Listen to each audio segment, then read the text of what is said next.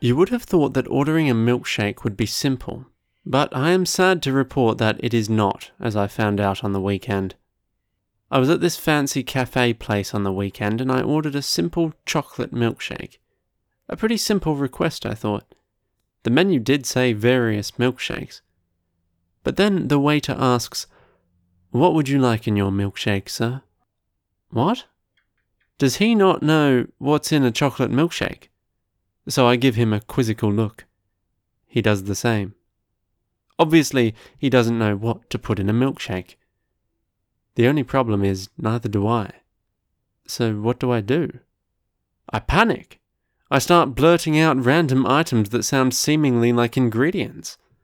Horseradish, a hint of mint, a pinch of salt, some ground chili, and some tree chili, a dash of lemon juice, a sprinkle of sparkling water, and a garnish of garlic. Don't ever ask me what to put in a milkshake. I don't know. But I must say, this one wasn't bad. Can I Have a Chocolate Milkshake by Christopher Stennett. Read by Thomas Medina from WaitWhatSorry.com.